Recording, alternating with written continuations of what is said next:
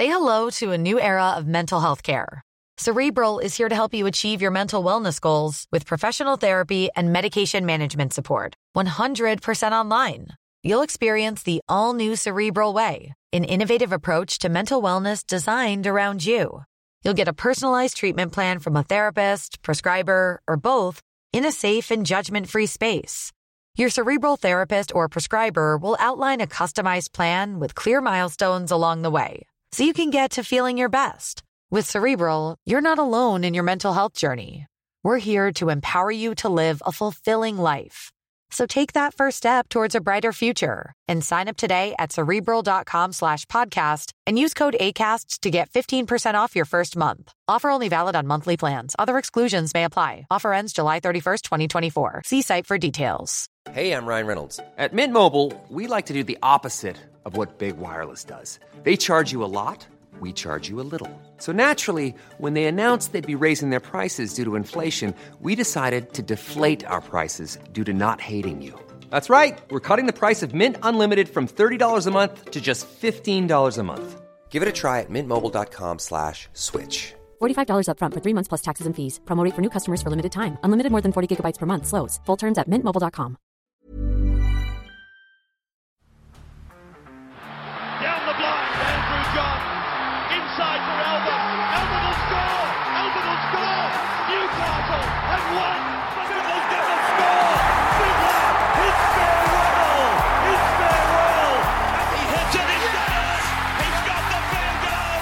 He's got the premiership.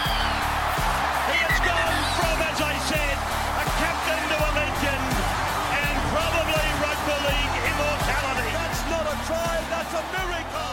Welcome back to 24 Hours in Rugby League. Great game last night between the Newcastle Knights and the Brisbane Broncos. The Knights taking home the Chockies there when they're starting to get their full squad together. It is pretty impressive. We had a little scare at the end of the game. Bradman Best was reportedly put into an ambulance, taken to a hospital check for a fracture. He has been cleared, apparently. So if you were one of the people that brought in Bradman Best, you were pretty disappointed with his score last night, 25 Supercoach points. But on the bright side, you will get Bradman Best next week. I thought that left edge, especially in the first 10 or 15 minutes, they looked really strong. I couldn't believe the Broncos held them out for so long. All things considered, when you look at that first 15 minutes of that game of football, I mean, I thought the Broncos did really well to even hang in the fight, realistically. Lachlan Fitzgibbon returned. He looked really good. He got an injury as well. He had a HIA, then he succumbed to an injury. So keep an eye on Lachlan Fitzgibbon. He's a guy that I brought into my draft team, and I'm sure a lot of you guys would have seen him come into the starting side and get on him. Sportsbet had him at $4 for any time try scorer, so we cleaned up there.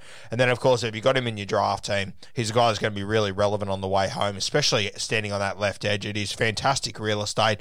The way that KP and Pierce ball play on that edge, brilliant for him. Now, other news over the last 24 hours, we reported yesterday that there's rumours around that Joey Manu could be going to rugby union. The Roosters have essentially revealed that they're not worried at all about him leaving. They're pretty confident they're going to be able to keep their man. So, as I always say, if the Roosters are confident about doing something, normally they make it work. As I said the other day, whenever they go to the judiciary, they normally get off what they're doing.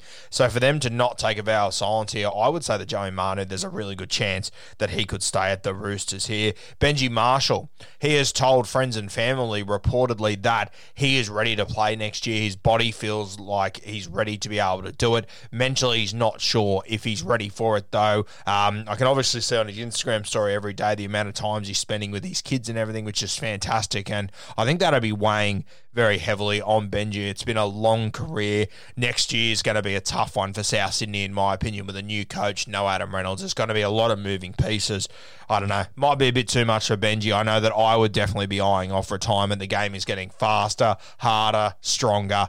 Geez, if I was Benji, I think it'd be a really tough knock to go around another year. And once again, Benji, he's got nothing to prove, yeah? He's got nothing to prove to anyone or himself. So, interested to see how this one plays out. Hopefully we don't lose Benji, but I won't hold it against him in any way, shape or form if he does hang up the boots at the end of this season. Moses Sully, he is reportedly on the move from the Manly Seagulls. He's in the extended squad at the moment. They're not picking him. He's a guy with a huge amount of talent. He's turned his career around massively over the last 18 months. Obviously, coming from Canterbury at the Tigers, got in trouble here and there, arrived at the Manly Seagulls, and as Des Hasler tends to do with a lot of Indigenous and Polynesian boys, he's got got the very best out of Sully. Not using him at the moment, though. We're hearing that the Dragons could be looking to grab Moses Sully, which I think would be a pretty decent signing, to be honest with you. Depending on how they get him mentally, they still need to be getting the best out of him and keeping him being the best Moses Sully that he possibly can be. The young fella out of the Canterbury Bulldogs that's playing 5'8" this weekend that I cannot wait to see, Bailey Biondi Odo. He's re-signed with the Canterbury Bulldogs on a 2-year extension.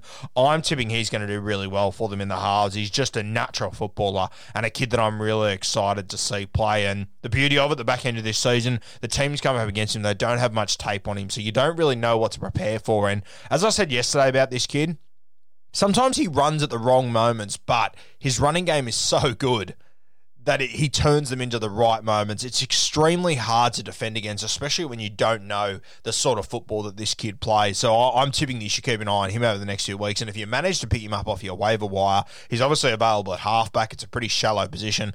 I think you might have a little speck of gold here. It'll be up and down, no doubt about it, because he's playing for Canterbury. They don't score a heap of points, but this is a kid that takes on the line. He's got a heap of ability.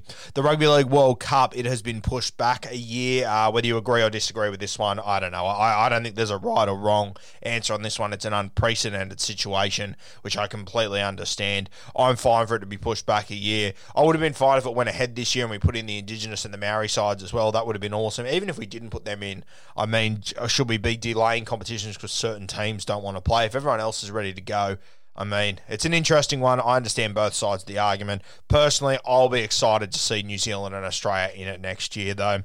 Michael Cheekham, he's been hovering around at the West Tigers for quite some time. I feel like they've never quite got the best out of him, and when they have, he's won games of football with them. We saw him do that a couple of times last year, some unbelievable moments. One at Suncorp against the Broncos where he won the game for them there.